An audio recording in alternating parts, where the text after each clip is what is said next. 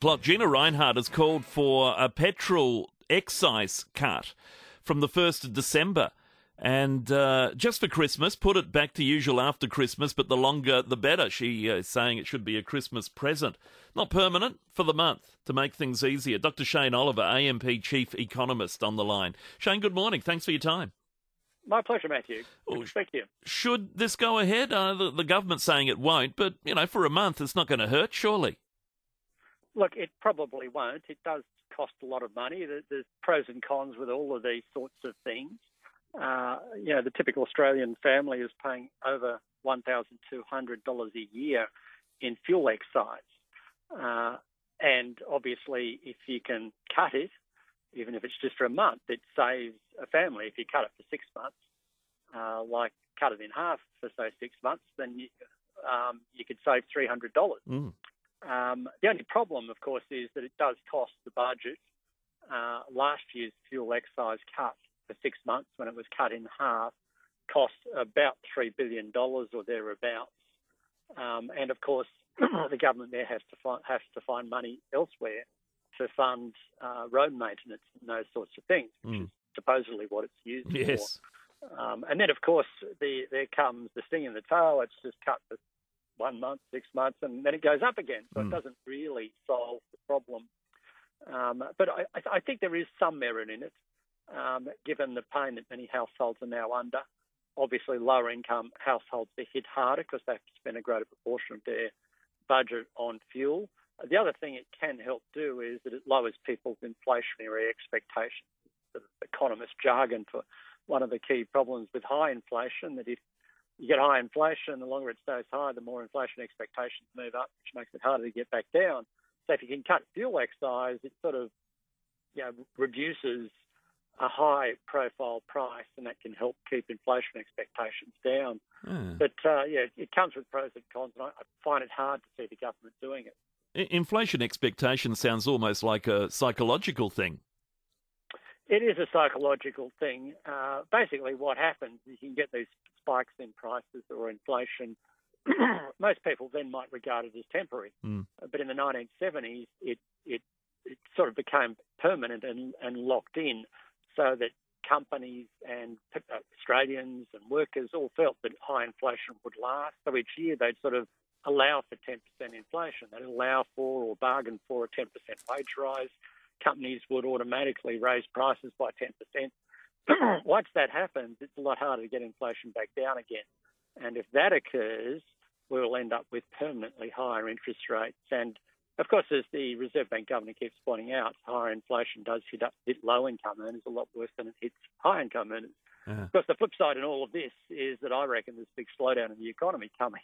I guess we go through next year because of the pain caused by high interest rates. So I'm not so worried about inflation expectations, but if you want to keep them down, one way to do that is to cut the fuel excise. Tell us about what you reckon is going to happen then. So a big slowdown, we're talking recession? Well, the risk of recession, I think, is very high. I think it's around 50%.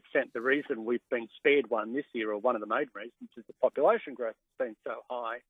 So the average Australian is spending less. That shows up in the retail sales data and elsewhere. But there's more of us. There's 500,000 extra immigrants this year, that we weren't expecting. Well, we are only expecting a much smaller increase in immigration, and total population has gone up by 600, almost 650,000. It's a record increase. That's adding to demand in the economy and preventing it sliding into what you'd normally define as a recession as measured by economic activity. But on a per-person basis, we're already there. But I think the risk of an actual measured recession occurring next year is around 50-50. It's actually quite high. Can I just hone in on a point you made there? So we weren't expecting migration levels so high. How can we not be expecting what we predict to open the borders to? I mean, it's our door. If we open it, do we not close it when we get to the number we expect or have budgeted for or allow? That's a good question, and I think one that confuses many people. There's two aspects to immigration numbers. There's people who are granted permanent visas. They're permanent migrants. I think the target there is set as 190,000. Once we reach that, we're pretty full. But then there's others who are granted visas for more than a year, working visas for more than a year, or students, and they're often here for the long term, and rarely do those numbers go back down again, to be honest with you. And that's also been a big factor driving the numbers up, the return of foreign students. But the net effect, whichever way you cut it, is that the population is being boosted by, an extra 500,000. And that's adding to demand and adding to pressure on our infrastructure and adding to the cost of housing. I sort of think, well, okay, why can't they control those longer-term visas that are being granted, even if they're not permanent migrants? So that is a good question, and I think it's a reasonable question to ask of the government. Because if you did to go back to the May budget, the prediction for immigration this year was 400,000 people, and now we're looking at 500,000. If you go back to the budget in March of last year, the forecast for this year was just 180,000 people, and we're now around 500,000 people. So whichever way you cut it, the numbers have come in well above what the government was assuming or forecasting, and you'd think that, well, it's something they should have control over. It's not like inflation or employment where they only have an indirect impact on those things. You'd think they have direct control over it because they're the people who hand out the visas. Yeah, well, exactly. So if we're handing out too many, we've printed up too many and don't know what to do with them? I don't know. It sounds like we've gone from an extreme. You may recall 18 months ago, all the people who used to handle the visas, they'd been laid off and moved across to the health portfolio through COVID. And then the processing of visas was painfully slow. That was then sped up. It looks like we've gone from one extreme to the other.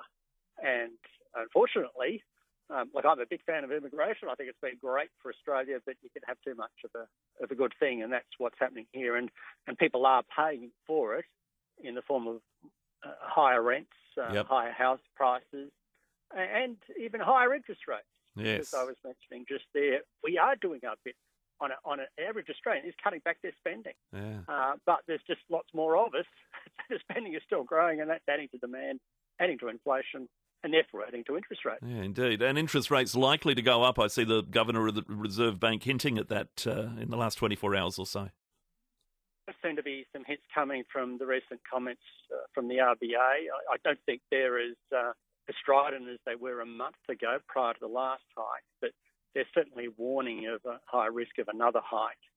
And I'd say we're getting close to 50-50. There is some as to whether there will be one or not. Key indicators for next week from retail sales figures on Tuesday and inflation figures on Wednesday. They will be key indicators going into the next RBA meeting, which is early December.